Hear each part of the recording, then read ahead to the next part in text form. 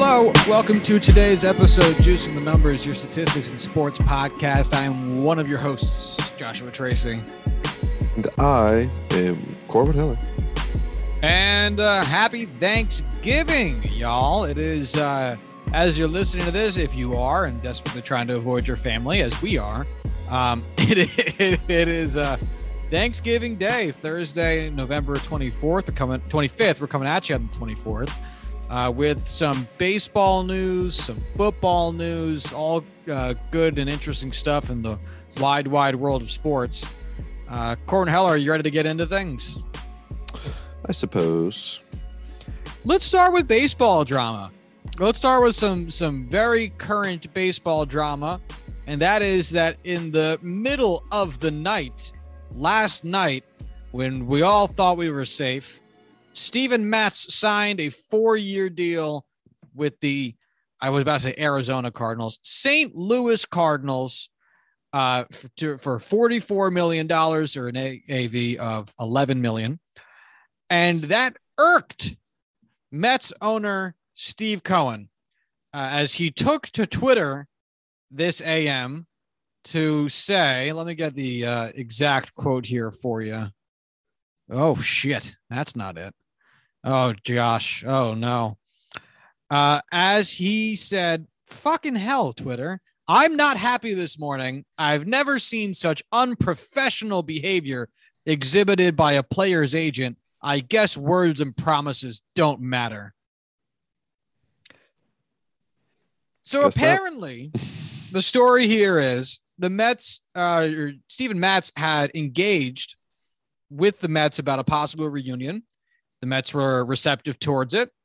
They see Matz and his agent apparently said that he wants to come to New York and handle some unfinished business with the team, and then signed with the Cardinals anyway, seemingly just using New York's interest in Matz as a leverage point in negotiations with the Cardinals. And this tactic has apparently irked Mr. Cohen. Boy, howdy. You're a little bitch. Can you imagine being worth over $1 billion and you're this much of a fucking bitch? Oh, God. Like, he just can't really wrap his head around why he's so bad at social media, right? Like, he just doesn't understand that just having these tantrums on the internet. Like, does he know this isn't Facebook? And that he's not just like a random person on there? I don't think he realizes that people don't agree with him. I don't think he realizes that people will be like, no, Steve, you're a bitch, like I just said. I think he expects a room full of subordinates who are all going to go, oh, yeah, Uncle Stevie, you're totally right, bro. And just, gargle that shaft. I think the fact that he's wrong is a shock to him if he even goes through his Twitter to see it. Because it's no, go ahead. No, you finish. Because this isn't new. It's not like Matz and every other free agent / GM in the world is just trying to fuck with the Mets because they have some personal vendetta against the organization. Hey, some might. We don't know everything. Matz played for the Mets. Maybe he does have a personal vendetta against them. But at the same time, this is common practice, especially for a big market team. That's what you do. You get big market teams involved any way you can to try to drive up the asking price. Why wouldn't you do that? The fact that Cohen fell for, that's his problem. Yeah, it's like he doesn't really understand how it works. The process of offering an offer to a free agent, them saying, wow, I really like this offer, and then getting a better offer and going with it. That's kind of every negotiation ever. At some point, someone accepts one and refuses the other. If you really wanted him that bad, send him a better offer.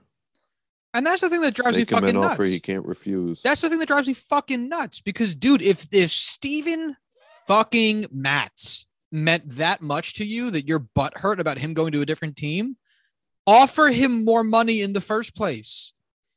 If you really want Steven Matz on your team so bad that you feel as though you can't go on without him, or you will take to Twitter to air your frustrations publicly with the way this system operates, offer him more money. This is the second time in a row that someone that they have extended an offer to has gone to a different team, not gone back to the Mets for a counter offer, and Cohen's been upset about it, when the obvious answer is everyone thinks you're underpaying them, which means you probably are, and you should offer them more money. This man is worth more than most of the other owners combined. Offer more money, and they will come play for you. Show me the money. Hey, that's ridiculous. It's a bad movie. I feel like we've talked about it, like that it's a bad movie. And every single line that people quote when you see it in the movie feels like it is wildly out of context. Like, you had me at hello is such a weird fucking line when Renee Zellweger says it. That whole speech Tom Cruise gives before she says it is fucking bonkers too. The whole movie's garbage. It's written for Oscars, right? Like, it's written for the Academy Awards. Just like, we're going to throw so many beautiful zingers that we can put in a trailer and send to the Academy. Oh, yes. We're going to have Cuba Gooding Jr. be like the walking stereotype of a 90s black man. That's right. He will sing and dance and be good at football. Just like every black man should be. It's fucking wild. Anyway, not the point. So, like, in terms of this deal for Matz, this seems like it's actually a great fit for him. We just saw how much success Jay Happ had in St. Louis after he got out of Minnesota, because he is a lefty that gets a lot of soft contact, and St. Louis has the best defense in MLB. So the idea that Matz could basically just be a younger, slightly potentially better Jay Happ, that's a great fit for the next 4 years for St. Louis if you know Matz can stay healthy. And the AAV is just wonderful if you're the St. Louis organization, because you're not dishing out huge change. You know, Matz probably wasn't going to get too much better than that. He might have been able to beat it elsewhere, but he might not have been able to be in the position to succeed as much as he will be in St. Louis, which could lead to larger contracts down the road, or even just better personal performance, which means a lot to a lot of athletes. So a great fit. It's just wild to see the shitstorm that ensued. And like, we're going to have to sit him down and, like, not we, but like the colloquial we, someone is just going to have to sit him down and be like, you can't fucking do this. You can't keep doing this. Like, what are you gaining, and what is the franchise gaining as a whole from your outbreaks? Like, do you genuinely think this is adding value? Like, put it in his terms. Just say, hey, you're making the business less valuable. You're hurting the image of the team. Fuck off. Not just the image. I mean, if you start pissing off agents and agencies, how do you expect to negotiate? Mm-hmm. Seriously, he's lucky that this isn't a guy like Scott Boras, who has a huge sway within the pool of MLB free agents. And this is just a man at a different agency who also represents Major League Baseball players. But I mean, like, even then, if you start coming after agents who handle negotiating with your team, why do you think any of them are going to negotiate with you in good faith? Seriously, you can't spit on them and then expect them to treat you better because you spat on them.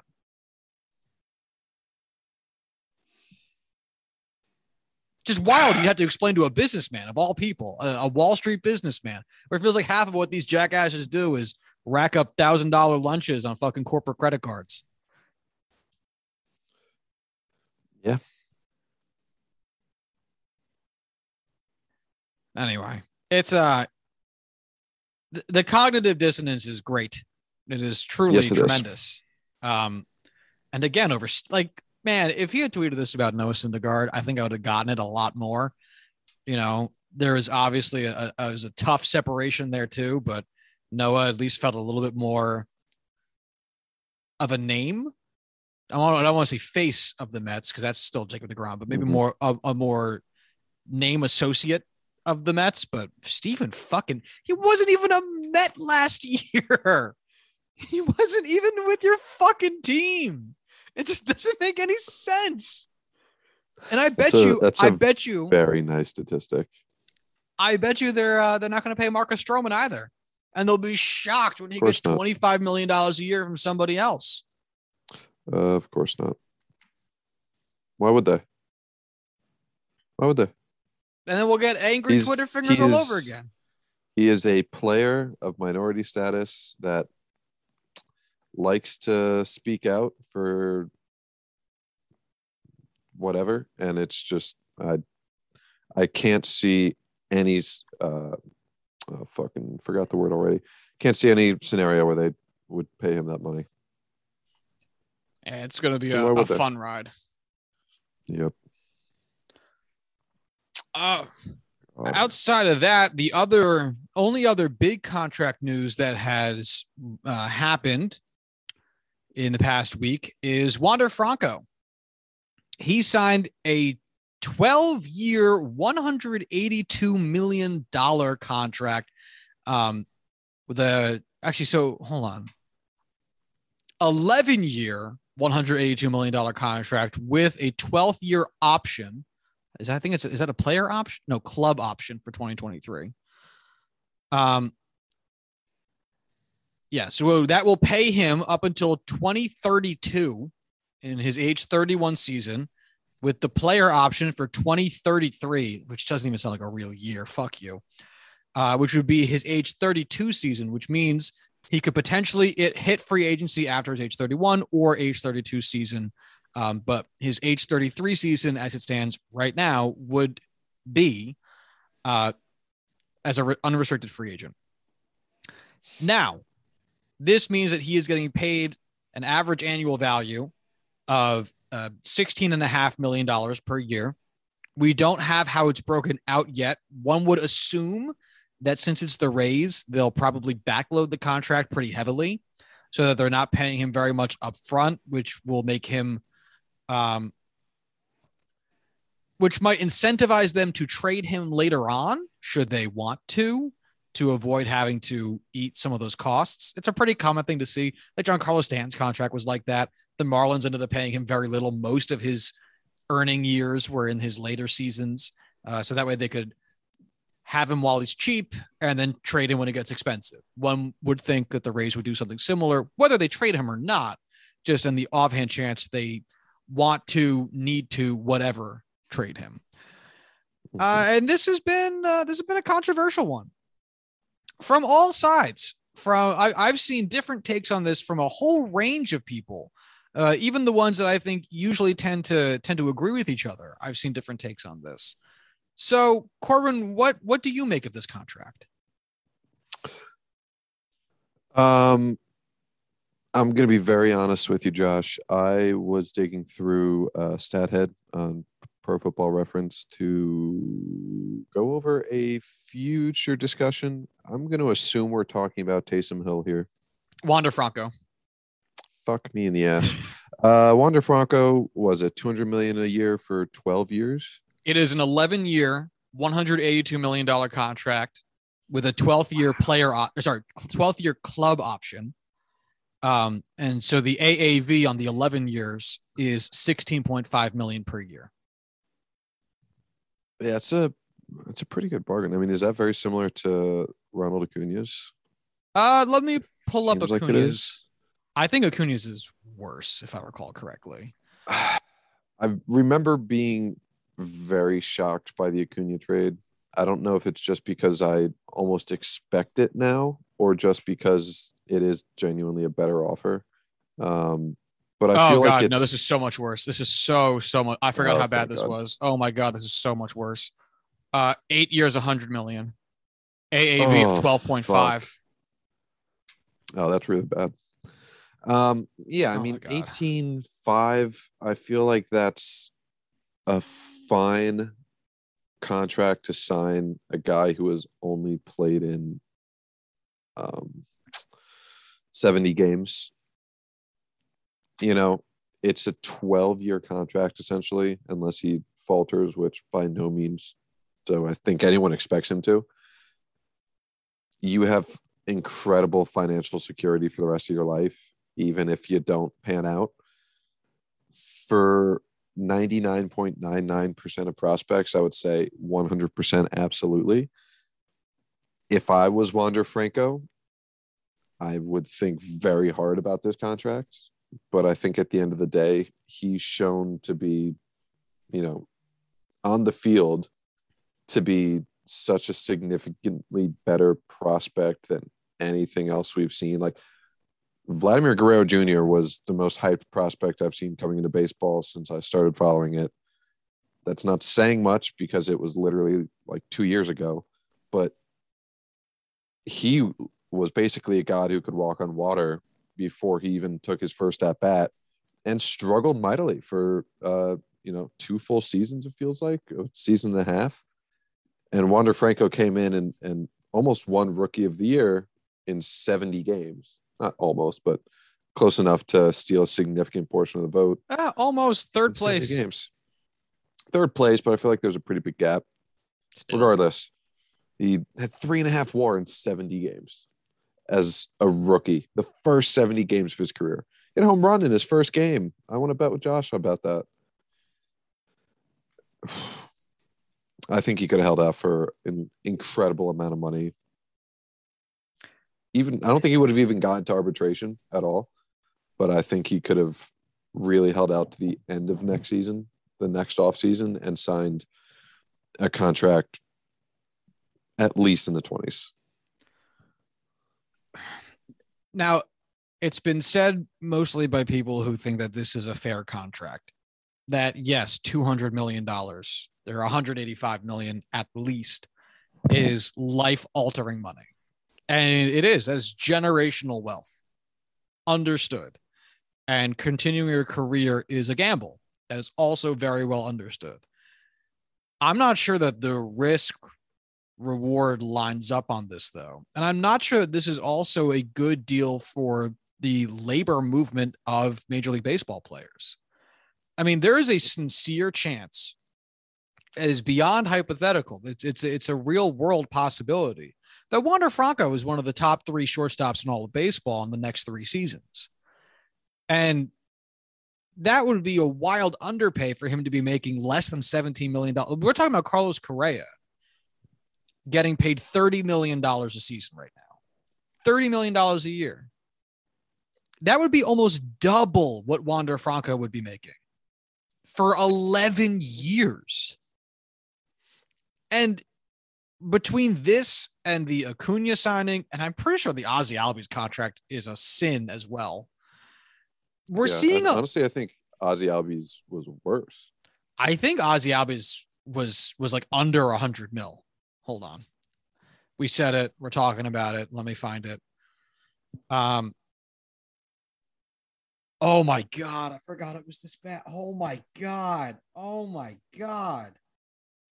7 years, 35. Holy fuck. Oh my God. I forgot it was that bad. Oh my God. I forgot it was that bad. Yeah, it's coming back to me. I remember being really mad at this one. Holy shit. So yeah. Franco did better than those two. But I mean, like, it's not, first off, that's not saying much at all. Oh my God. We honestly shouldn't be comparing those. He's making 3 times as much as Ozzie Albies. Oh my God. And should we be comparing him to the Fernando Tatis contract? Let me remind myself of that contract detail. Let's see. So he signed through 2034, his age 35 season. So 12 years into the future, 13 years. I don't have total numbers here, but he'll be making 5.5, 7.5, 11.5, 20.5 for 2 years, 25.5 for. It's stepping Yeah, up until he reaches I've got it. $36 million It's a yeah, year. And it's 14 years, 340 million, average annual salary of 24.3. right. Fernando Tatis is an MVP frontrunner. Was coming into the season, is now, was, by the time he broke out, I mean, in 130 games, roughly 10 games less than double. Yes. What Wander Franco did this season. I promise you I'll get through these sentences. I'm sorry. Had 6.5 WAR. Franco had what, 3.5? Yep. You double Wander Franco's sample size from this half season, and he's putting up more WAR than Fernando Tatis, who just signed a $360 million contract. Right. I mean, because you got to think, if Franco can do 75, 80% of what Tatis can do on offense, and then actually be a decent, if not really, really good defender. I mean, he's Carlos Correa. Easy. Yeah. Easy. And look how great Correa's been. Yeah. I'd argue he's essentially Carlos Correa now, with a ceiling of name any shortstop you want. And it's tough to see that happen at 16.5 because it's going to be a leverage talking point. In 5 years, just 5 years, this is an 11-year contract, 5 years, 2026. There's going to be some guy trying to get paid more money to play shortstop. Let's assume Wander Franco is a 6 WAR player, because why not? He certainly seems to be on that track right now, and he'll be making 16.5. And you're going to have to justify why you're worth more than that. And prospects coming up now are going to have to justify why they're worth more. This is one of the most highly touted prospects in all of MLB, who's getting paid. I know. Now, look, I understand it's buying out some of his ARB years. I totally get that. It's buying out all of his ARB years. He does not have to go through arbitration. And if he did go through arbitration, he would not make very much money. For reference, Aaron Judge has only been through arbitration. And so far in his 6 years, one of those, actually, his signing bonus from when he got drafted. So in his 5 seasons, he has been paid $15 million. So really not much money. Franco would make that in 1 year. So if it makes you feel better to look at this as a 10-year, $160 million contract, you can do that too. It doesn't change much. It really doesn't. And I understand, again, this is great for Franco. The same way, hey, $35 million is also a fuck ton of money. $35 million invested right, plus endorsements. That's a lot of money. You can retire comfortably on that in over the course of your lifetime. Again, wisely managed, with plus endorsements, plus anything else that Albies can manage to do. $35 million, fuck a lot of money. Oh, yeah. We're talking about sports. All of it's a lot of money. The lowest paycheck, the lowest salary player on your team still gets paid like $650,000 a year. It's all a lot of money. Saying it's a lot of money is fucking pointless. None of these guys at the major league level are getting paid normal people wages. None of them. No one's coming up getting paid $75K a year. It's not happening. They're all getting paid wild amounts of money. And we have talked for years about how the Rays as an organization don't pay players and should be paying them more. And this does not help that. It's the biggest contract they've ever given out. I understand. It's a high AAV for them. I understand. Fuck for them. Fuck for them. That's bullshit. For them does not help advance a labor movement for these players, especially the young guys. So it's a lot of money. I get it's a lot of money. it also doesn't serve these young stars very well by showing that they can trade the security, the insecurity. Really at all. Right. Because what I think these deals have boiled down to recently, especially the ones that have been recently, is we'll buy out your ARB years in exchange for not paying you very much after your ARB years, which is really just taking advantage of the fact that MLB owners know the ARB years are bullshit. And they know that they're getting away with fucking murder on those things. And so, yeah, I know it exists today, and I can't just snap my fingers and make them go away. And, you know, there's a certain security that comes with being able to buy them out, but it's just them using their own system to their advantage again. And if you're not twisting the knife on them to try to get more money out of them, then what the fuck are we doing? And I don't even fault Franco that much. He's fucking 20, but his agent or somebody's got to be in his corner. Again, this is not as bad as the Albies and the Acuna contracts, but it's tough to look at a guy that's not going to hit free agency till his 30s when he came up at fucking 20. Right. It's one of those things where it's like, all right, I can see why you signed the contract. I can see why you would look at that and think, man, this is a great deal. But it's more than just you. It's, you know, every single player in the organization, in the players union. And I don't know. I get that there's a significant disparity between growing up in the US and being so used to these companies and organizations just fucking everyone over at every turn. We were grown in that environment. I don't know. I don't know if I would sign that contract. I don't think I would. Yeah,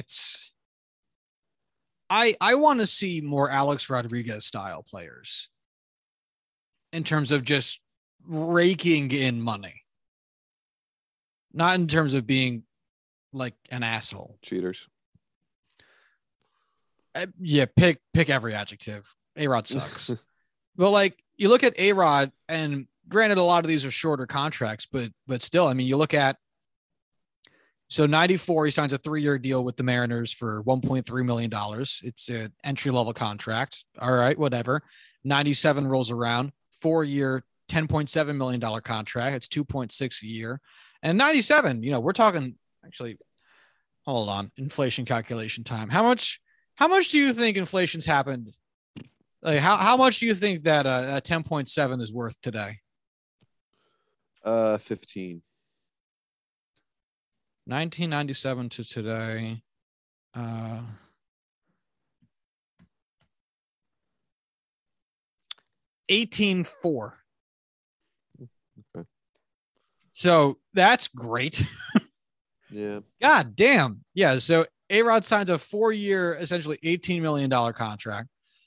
Then after that ends, he's with the Texas Rangers. He signs a 10-year, $252 million contract, which means over the course of that contract signed for a shorter term 20 years ago at the same position, A-Rod makes more money not adjusted for inflation than Wander Franco makes in this contract, which will also decrease in value due to inflation over time.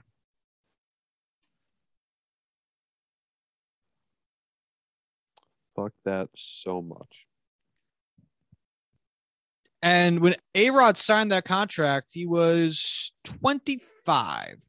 Now, granted, the contract ended up, there was some chicanery with the contracts because he then went to the Yankees in 2005 and signed a different, even bigger fucking contract, a 10-year, $275 million contract. But regardless, I mean, God damn. And it's again, it's the same position. And I know that Franco hasn't shown that he is what A-Rod was. But the point is that he'll never get the opportunity to get that contract. Right. He's never going to get it. And if we keep encouraging or at least defending players who are buying out their ARB years in order to have more stability, we're never going to be able to see the dollar share that they receive grow because they're going to settle for smaller deals. Mm-hmm. And that doesn't benefit anybody. Like the team will argue night and day, like, oh, we'll give you that 12 years of guarantee. We'll guarantee 12 years, even if you fucking get hurt, even if you suck. Well, I guess getting hurt doesn't really matter in baseball. Right. But no matter what, we'll make sure you're getting this money for 12 years. That's more than half of your life that you've had already. Oh, but because we're going to give it to you for so long, we're just going to have to lower the average the yearly number. But don't worry, it's still the same size contract you would have. It's like, well, yeah, it's the same size contract. That's now preventing you from gaining future earnings. It's nothing but a hedge for them. All chicanery. And again, yeah, absolutely. It's big time money for everybody. Everybody would take $185 million standing up. Like everybody takes that shit. I understand it is a world changing amount of money. That does not matter when we're talking about a larger scale wage and labor discussion. Doesn't matter. If all the players are getting paid $1 billion, I'd be sitting here arguing that they should be getting paid too. Like it does. It's about scale. It's not about hard figures. But anyway. So it'll be interesting to see the details of that after it kind of shakes out. We don't really have anything on it at the moment outside of the term total value. There's some incentives in there that I don't have yet. And again, that team option for the 12th year, which just doesn't even feel like it's a real thing. But again, every year post 2021 sounds fake. 2022, please. Yeah. Good luck with that. Time stopped. We're just still in a fever dream. Yeah. This is a Jacob's Ladder situation.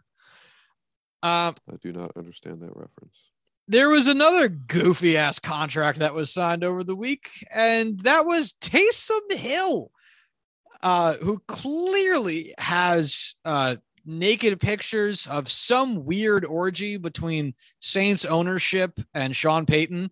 It's the only way. Like, I mean, the owner of the Saints must be like dropping a brick in Sean Payton's mouth in some photo that Taysom Hill has privilege to, because otherwise I don't understand what the fuck is happening here.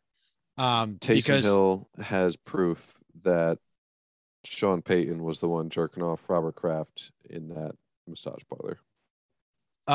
Gail Benson, by the way, Gail Marie LaJoie Bird Benson is the owner of the Saints, by the way.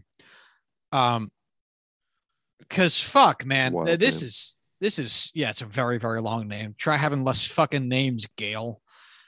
This contract is just fucking wild. It's 4 years, $40 million, 10.1 of which were guaranteed at signing, 21.5 of which are fully guaranteed, an AAV of 10 million per year. And that puts him locked up until 2026 after his age 35 season. And goddamn, the career earnings of Taysom Hill up to this point is $34.8 million. For what? I defy anybody to tell me a single stat of Taysom Hill's that defends this.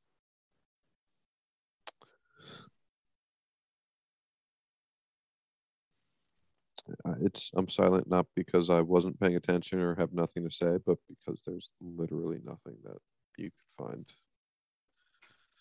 find. There's a lot we can really dive into this with.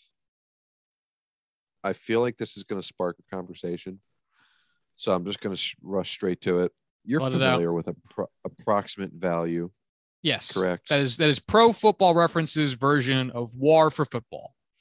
Yes. In 5 seasons in the NFL, Taysom Hill has played in 60 games, Sure. of which he's started 21. A season and a half, essentially. Season and a third. Oh my God, that's so fucking bad. Do you want to guess what his career average value is? All right. So average value can get a lot higher than WAR usually can. You can see some quarterbacks will have an average value into the tens. It's not uncommon. And one would say after 5 years, you've accumulated something. So let's say that he's been an average player and gotten 3 a year. So I'll say 15. You are very close. 13. I thought I was being 15. mean. Yeah, no. Last year, Tom Brady had 15. Which, to be fair, it's Tom Brady. He had a Sure, MVP caliber sure, but still, season. 15 can be done in 1 year. Is the point? Yes. So then I looked up, the all-time leaders. That's just one random year. Do you know what Tom Brady has in his career? Oh, if he put up 15 just last year, he's got 20 seasons under his belt. 500. 300, but I appreciate a lot of that, enthusiasm. He's the all-time leader. I hated him. I hate him, and I didn't want to guess the under and be disappointed. Just, the next closest is Aaron Rodgers with 200. So, I mean, that's still Brady good. Essentially 10 times what Taysom Hill has had. But regardless, name a quarterback that you think would have around 21 games started in their career. We'll give the other 40 games. Lamar Jackson. We're just going to package that up. Lamar Jackson. He did win an MVP. I'll give him that. Led the NFL in approximate value that season. Those are games. That's not going to be helpful for me. It's got to be more than 21, though. In his rookie year, where he started 7 games, he had 8.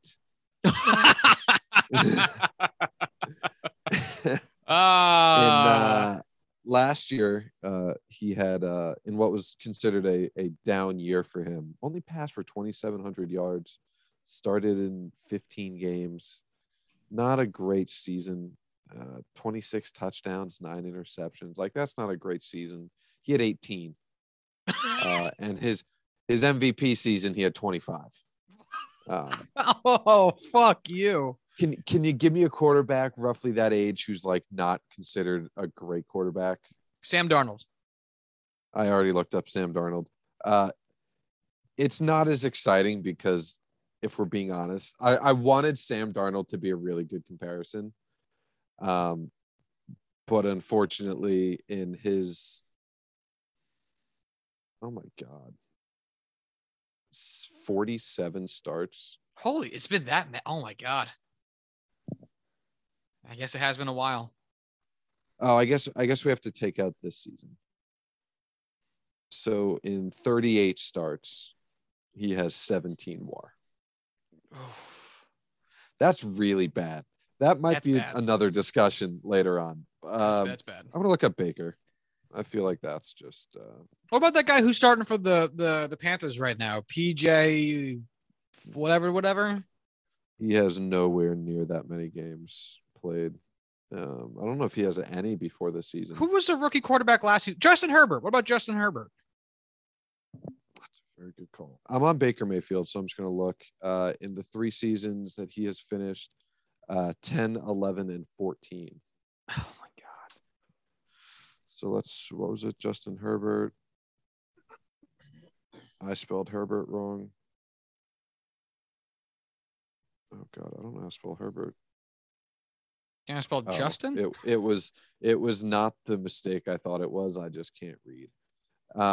So in 15 games last year, rookie Justin Herbert had 13 AV. Oh my God. So Justin Herbert has provided all the value of Taysom Hill's entire career in one season. Yeah. So Taysom Hill just signed a $40 million guaranteed contract that can be worth up to $95 million over, what was it, 4 years? I think, 4 years. Do you want to take a guess at where his weighted career approximate value falls? Since 1960. So that's cutting, 40 years out of players. I have no idea. I don't even know. I couldn't even guess. 6,955th. That was the stat that jumped out at me at the start of this that just blew my fucking mind. Oh my God. And I think we had fun with the idea of Taysom Hill when he first started being a thing in New Orleans, and was doing some quarterback things and doing some wide receiver things, because we had gotten very accustomed to the idea of utility player in baseball who was also good at doing all of the utility. Ben Zobrist was a thing that people were starting a conversation about. And now we've extended that conversation to guys like Chris Taylor, who, are still playing, where Zobrist is retired. And we looked at Taysom Hill and was like, maybe this is the NFL's version of Ben Zobrist. Zobrist, who won a couple of World Series, was a World Series MVP, ALCS MVP, was an MVP of one of the series. And the problem with it is that it's not a linear comparison. And it's led to Taysom Hill being vastly overcompensated for providing whatever value he provides that us fans just can't see. And to look at the numbers of it just really quick. So let's look at Taysom Hill, the passer, shall we? Well, he can play quarterback. He, excluding 2020, he has attempted a whopping 21 passes in his entire career. In 2020, he attempted so fucking ridiculous. Fucking stupid. In 2020, he attempted 121. That's all well and good. I understand that is more than 21. For reference, Jameis Winston in 7 games this season has attempted 161. And he's been splitting time with Trevor Siemian, who in 4 games this season has attempted 144. So even that season of attempting 121 in 2020 really is not very impressive.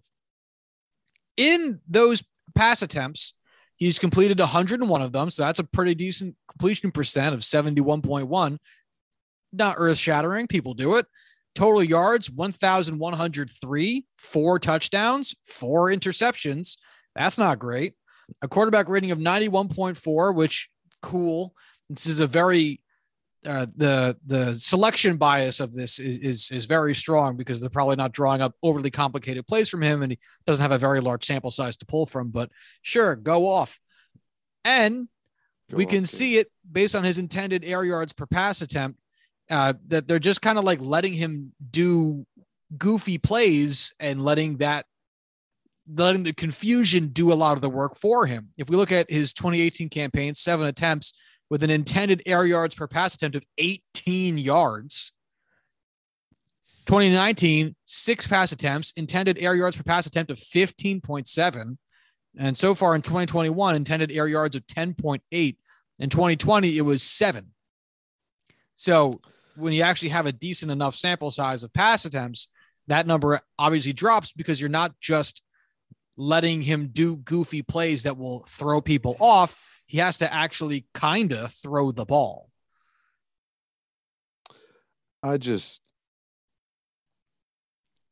God, like the more you dig, like the deeper you dig, the worse it gets. And boy, it's not good to start off. Oh, you want to hear worse?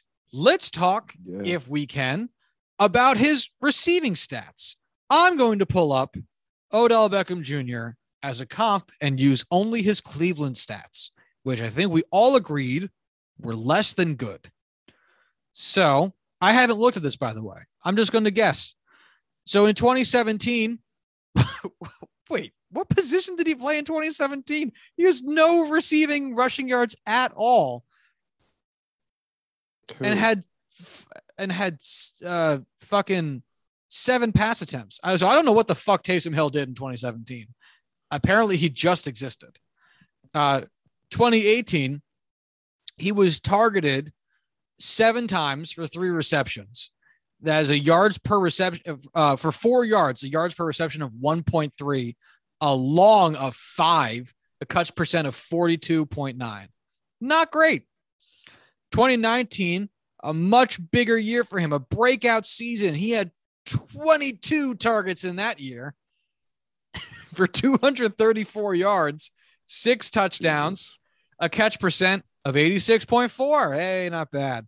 2020, he got targeted 12 times. Oh, I thought he was so much more active than this. This is insane. For 98 yards in a season, 66.7 catch percent. And in 2020, 6 targets, fucking 52 yards, 66.7 catch percent so his career as a receiver, career receiving, 47 targets, 34 receptions, 388 yards, and a catch percent of 72.3. Fuck you. Do these numbers make it better or worse?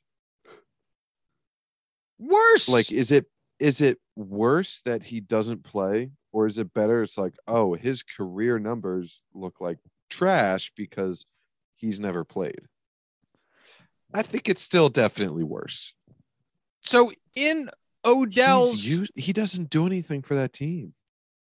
That's what I'm trying to say. So his career yards is 388 yards, which beats Odell's injury-plagued 2017 campaign, where he was targeted 41 times for 302 yards, which is damn near Taysom Hill's career stat line. And his 300. I need you to do some math. Yeah. Of the amount of money Taysom Hill has earned per yard compared with literally any other player. All right. Well, Taysom Hill's career earnings. Let's do Mike Thomas because he's his teammate. Sure thing. Let me get. Or Jameis Winston because he's a quarterback. I don't fucking care. Do whatever you want. I'm just saying this is ridiculous. Give me some numbers to like add or something. All right, we'll do Michael Thomas. So real quick, so Taysom Hill has earned $334.829 million so far in his career. Let's go with total scrimmage yards to include his rushing stats. So including his rushing stats, he has 1,301 yards over the course of 5 fucking seasons. That is $26,000 per yard. $26,770.95 per yard in his career. You know what? Let's just see. Let's just add in his passing yards too. Because why not? It can't be that much worse. Passing yards, another 1,103 passing yards, which means every yard he has accomplished on the ground, in the air, and as the passer, every single yard that has been attributed to him on offense, each yard has been worth $14,487 per fucking yard. All right, let's do Mike Thomas so we know exactly how upset to be. I'm already upset about that. That's fucking stupid as shit. God damn. Okay, so let's see. Michael Thomas. Well, actually, I'm curious to see what his career earnings are. I have no idea what they would be. $49,557,000. He has only earned more than $15 million more than Taysom Hill in his career. That's fucking sad. Wow, I'm like upset for Michael Thomas right now. So anyway, $49 million, 49.5. He has total scrimmage yards of 5,942, which means every yard he has receiving and the negative 8 yards he has from rushing. 5,900? Yes, he has 5,942 total yards from scrimmage in his career. in his career. Yeah. In his 5 seasons. I don't believe you. I refuse to believe you. Do you think it's too high or too low? 1,500 total yards? No, 5,900. Oh, fuck off. Okay. Yeah. That's why we are confused here, people. So Jesus Christ. he is, once Even again, that he's seems earned. low. Really? He's only played in 5 seasons, I know, but like, including this one where he only has 439 yards so far. I'm honestly, I forgot he started playing. But okay. Anyway, $49,557,000 for career earnings, 5,942 career yards from scrimmage. That is $8,340 per yard, or about half of what Taysom Hill gets paid per yard. About fucking half. And Michael Thomas is a 3-time Pro Bowl, 2-time All-Pro, and the 2019 AP Offensive Player of the Year. And Taysom Hill has not a single award hanging over his mantelpiece from the NFL. He should get an award for the smartest player negotiator of all time, because he is a goddamn thief. I know that it's fucking nuts. The only thing I didn't mention, which I'll do right now because it is his best category, real quick, is Taysom Hill's rushing yards. Is in 2018 he had 196 on 37 attempts. He in 2019 156 on 27 attempts. 2020 457 on 87 attempts, and 2021 he had 104 yards on 20 attempts. It's 913 yards and 171 attempts over the course of 5 seasons, which is also not fucking great. So anyway, you were saying. If you want to vamp for like 10 total seconds, by 10 total seconds, I mean like a minute or two, because I also see him listed here with defense and fumble stats, but it seems like it's more so him defending his own teammates, like, you know, during turnovers. In 2020, he had 10 fumbles, but number of times both fumbled, both lost and recovered by own team. Okay. So he fumbled 10 times in 2020. Wait, that's fucking wild. I can't accept that. We need some. Wait, really? Wait, whoa, that's tremendous. Fuck yeah. He fumbled 10 times in 2020. Holy shit. That can't help your average value, right? No, it can't. He also has 14 combined tackles and 10 solo tackles and 4 assisted tackles, which again, I'm assuming are all on offense going the other way, since, yeah, he has 0 defensive snaps. He has a pretty even 50-50 split in snaps between offense and special teams. But the thing is, special teams isn't equal in value to offense. I know it's not me trying to shit on special teams, because obviously special teams can win and lose you games, but you're not going to pay the same amount. Special teams isn't on the field as much as your offense is, and they don't contribute in as significant a way as your offense does, or your defense for that matter, just using offense because Taysom Hill plays on offense too. And so to pay equal rate, even if we divided his career earnings in half and tried to split them up equitably between the two, it still wouldn't make any fucking sense, because special teams isn't worth that.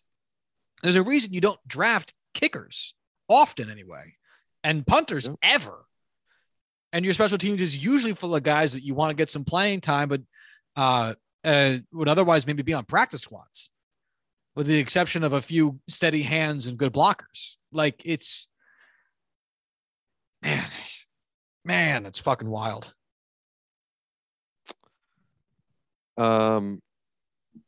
82, 3, 8, 1 plus 1,094 plus number. Math pod. That'd be higher. 83,504. Boom. That is Tom Brady's all-time passing yards plus receiving yards plus rushing yards. Tom Brady in his career has made 315. Shit, what was that number I just said? Can't help you. Oh, I'm so fucking stupid. Oh man. Fuck it, whatever. I copied and pasted the wrong thing. It's what it is. All right, we're just gonna do career passing yards because it was like a minuscule amount. I'll add in 1,000 because that was it. Divided by that plus that.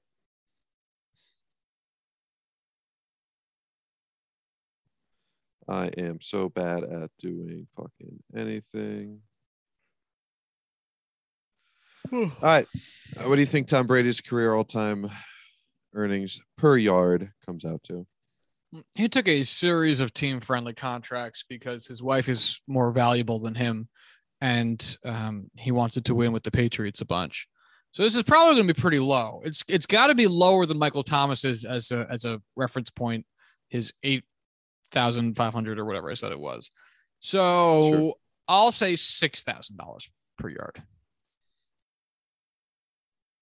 3,700. Oh my God. 3,700. Taysom Hill makes over $13,000. Over 14,000. Really? Yeah, per yard. You cheated him. Motherfucker. And Tom Brady makes just over 3.5.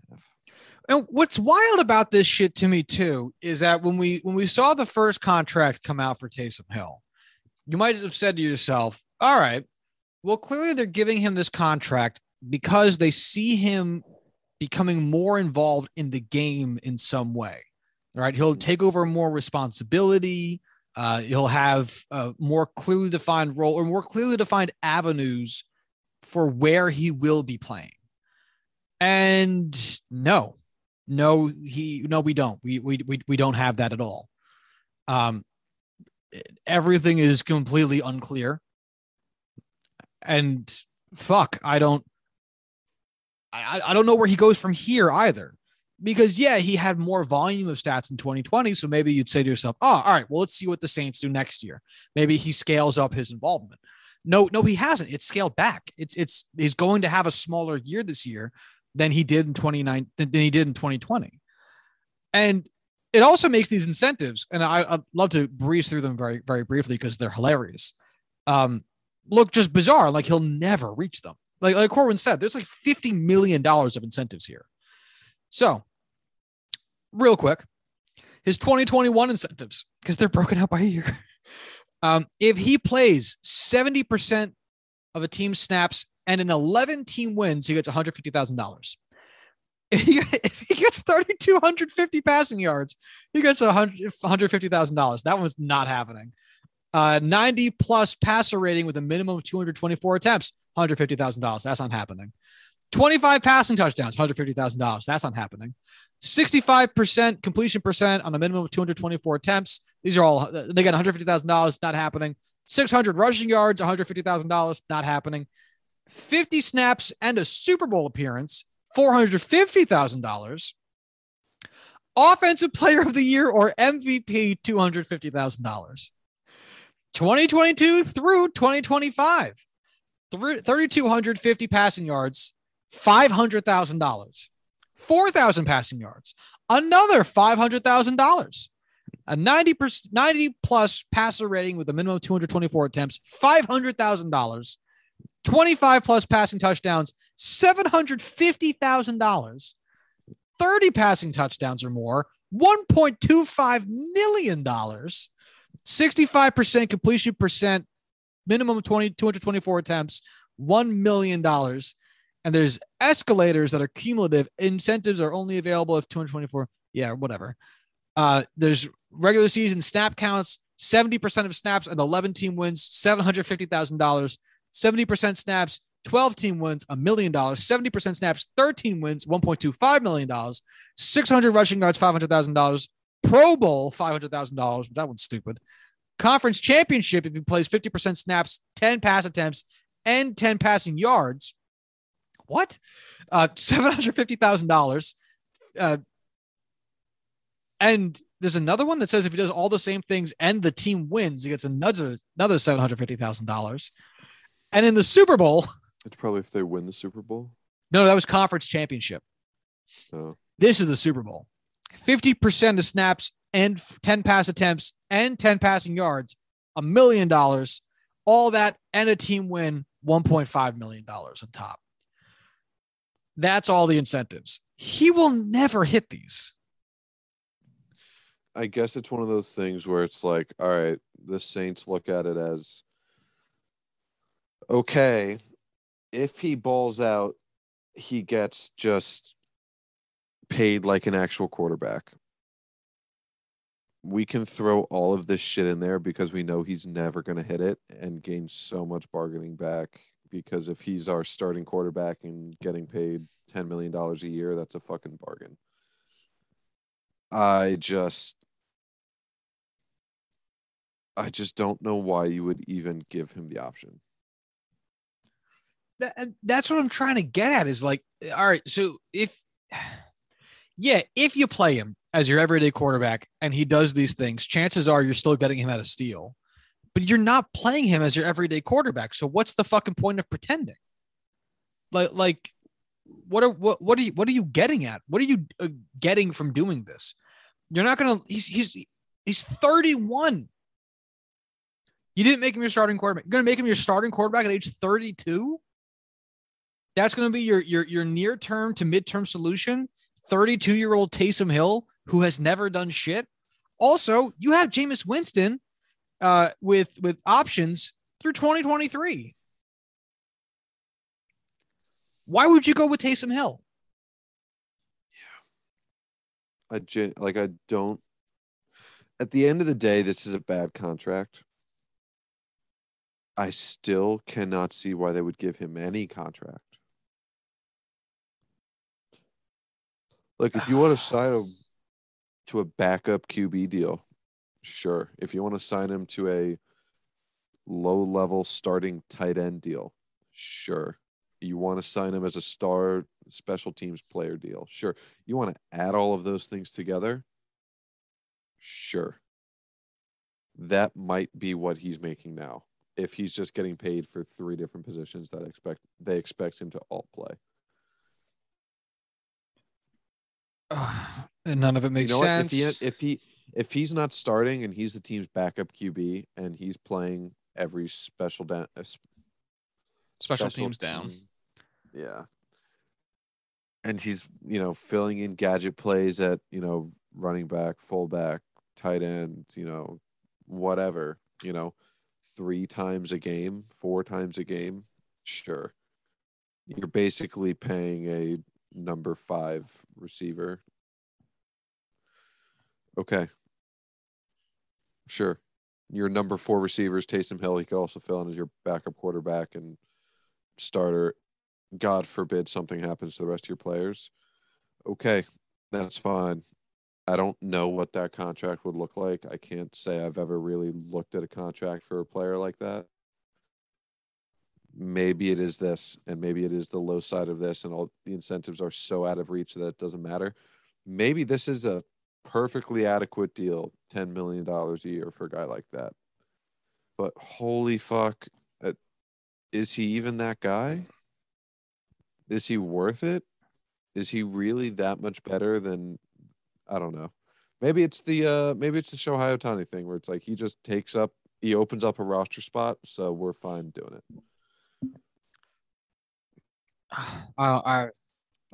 He's so polarizing of a player. I just want to be upset as possible. I am upset. It ruins my day. I mean, good on him for getting the money, I guess, but also eat a dick. All right, we've been going for a while. I want to close on one other thought. The Patriots are in the first place spot in the AFC East. Now, this is upsetting to AFC East fans everywhere. It's also confounding because, yeah, they've had a rather good season. I don't want to take it all away from them. They have earned their 7-4 record. That's for sure.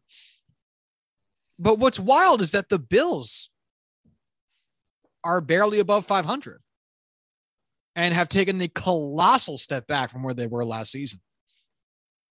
And, we've talked in the past about the teams like the Steelers playing down to their opponents. Yeah. I've never seen a team play down to their opponents like this Bills team has. Never. Like, if we look at the Patriots to the Steelers, of playing down to their level. If we look at the Patriots' wins and losses, the Patriots' wins have come against mostly bad teams, which is fair. You need to win those games. They count all the same. So the Patriots' wins are against the Jets twice, against the Houston Texans, against the Chargers, who have been mixed this season, so that's a tougher game. The Panthers, who have not played well down the stretch. The Browns, which they curb stomped that fucking team, but has been a mixed up and down season, so you earned that one. And the Falcons, who have been bad. Their losses have been against the Bucs and the Saints, who have been good and mixed. The Cowboys, who have been phenomenal, and the Dolphins, which have not been good, but you're allowed to lose to one here and there. If we look at the Bills, they lost to the Steelers week 1, and maybe look at that and say to yourself, hey, well, we don't know what the Steelers are yet. Maybe they're good. No, they're not. And great defense. Big Ben is not great, but he's passable. All right, new offensive line, first round pick running back. That could be a good team. Right. They're not, but could have been. Then they beat up on some teams that they should. They beat the Dolphins. They beat Washington. They beat the Texans. They beat the Chiefs in what was a big game for them. Then they lose to the Titans. All right, the Titans are good. Beat the Dolphins. Lose to the Jaguars, who have been awful this season. Beat up on the Jets. It was a disgusting game to begin with. It's not like the Jags played out of their mind. No. It was torture, I think is the best word for it. And then they come out against the 5-5 Colts and lose to a team that's 500 and get fucking destroyed as they do it. I mean, the Colts made the Bills look like the Jets when they played the Bills. It was embarrassing. And, teams are allowed to have some shitty games. But as of right now, I mean, the Bills are positioned to not fare super duper well down the stretch if this is the pace at which they're playing. You can't be barely above 500 and expect to win your division outside of the NFC East. And it's wild that they're not in that top spot right now because they've blown it to a couple. 3 out of 4 of the losses are to teams that are below or at 500. Just a bad look. Yeah. I can't say after week 1 I've watched a single Buffalo Bills game. I haven't cared one iota. But based off of just that one game, it's an ugly team. It's a really ugly team. I guess that's not the best way to even word that, but my goodness, that doesn't make them an enjoy. Like, Josh Allen was the favorite to win MVP for the vast majority of this season. What has he done to really deserve that? Like, the MVP has to always be on a winning team. That's just what we've come to learn to accept. Where's that with this team? I don't know. And it seems like they've just been, wavering between being weirdly bad on different sides of the ball every night. And, I don't watch very many Bills games either, but it's just bizarre to see a team, like to see the Chiefs take maybe a minor step back and struggle a little bit after the run of success that they've had is understandable. You get more film, you get a better understanding of coaching styles, you get a better understanding of how versatile their players can be. And eventually it takes a little while for that to wear. And then you regroup, you scheme around it, and you try to pick up the pieces afterwards. But the Chiefs have had a run of success of several years.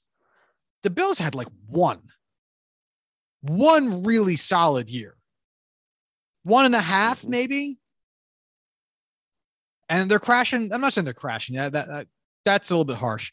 They're not continuing to build on it, which if I'm a Bills fan, that's what I'm concerned about. It's not that you'd have to worry only if they're crashing back down to earth, but if your team's not actively improving at the phase in which they should be improving, this is too early into your playoff window for you needing to be worried about, patching up holes and creating quick fixes for roster problems or lack of player flexibility. This is very early in your window. Your team should be improving because they're getting better, because they're young and they're growing into their roles and growing into the NFL. And this Bills team just ain't fucking doing that right now. No, not at all. And I wish they would, because I don't want to see the Patriots win this division again. I've seen the Patriots win this division a whole lot. I hate watching the Patriots win this division. It's very fucking annoying watching the Patriots win this division. Suck a dick, Buffalo. Get better. The only reason I'm rooting for you is to not have the Patriots win the division, and you're fucking that up. Yeah.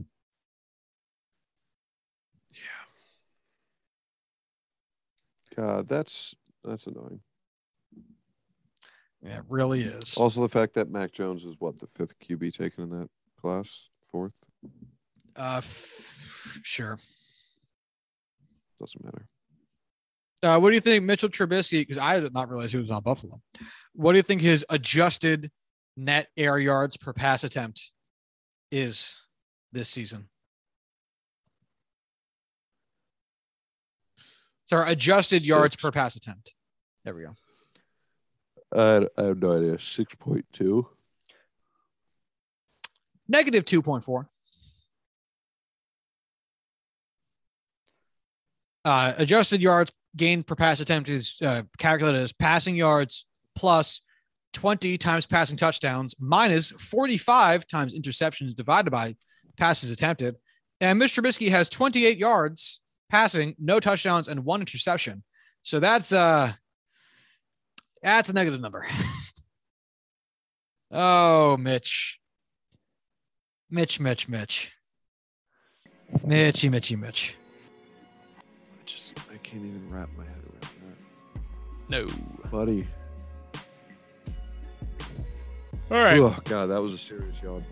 Yeah, Court and I are both starting to lose it. We've got holiday plans tomorrow for the big day. Again, if you're listening to this, it is Thanksgiving, so happy Thanksgiving. Let's wrap it up here, big guy. Sound good to you? Yes, it does. All right. Well, if you want to follow the show, you can do so at Juicing Pod on Twitter. If you'd like to follow Corwin on Twitter, you can do so at Corwin Heller. If you'd like to follow myself on Twitter, you can follow me at Joshua D. Tracy. If you'd like to send emails to the show, you can do so at juicingthenumbers@gmail.com. And until Monday, y'all have a good one. Y'all have a happy Thanksgiving.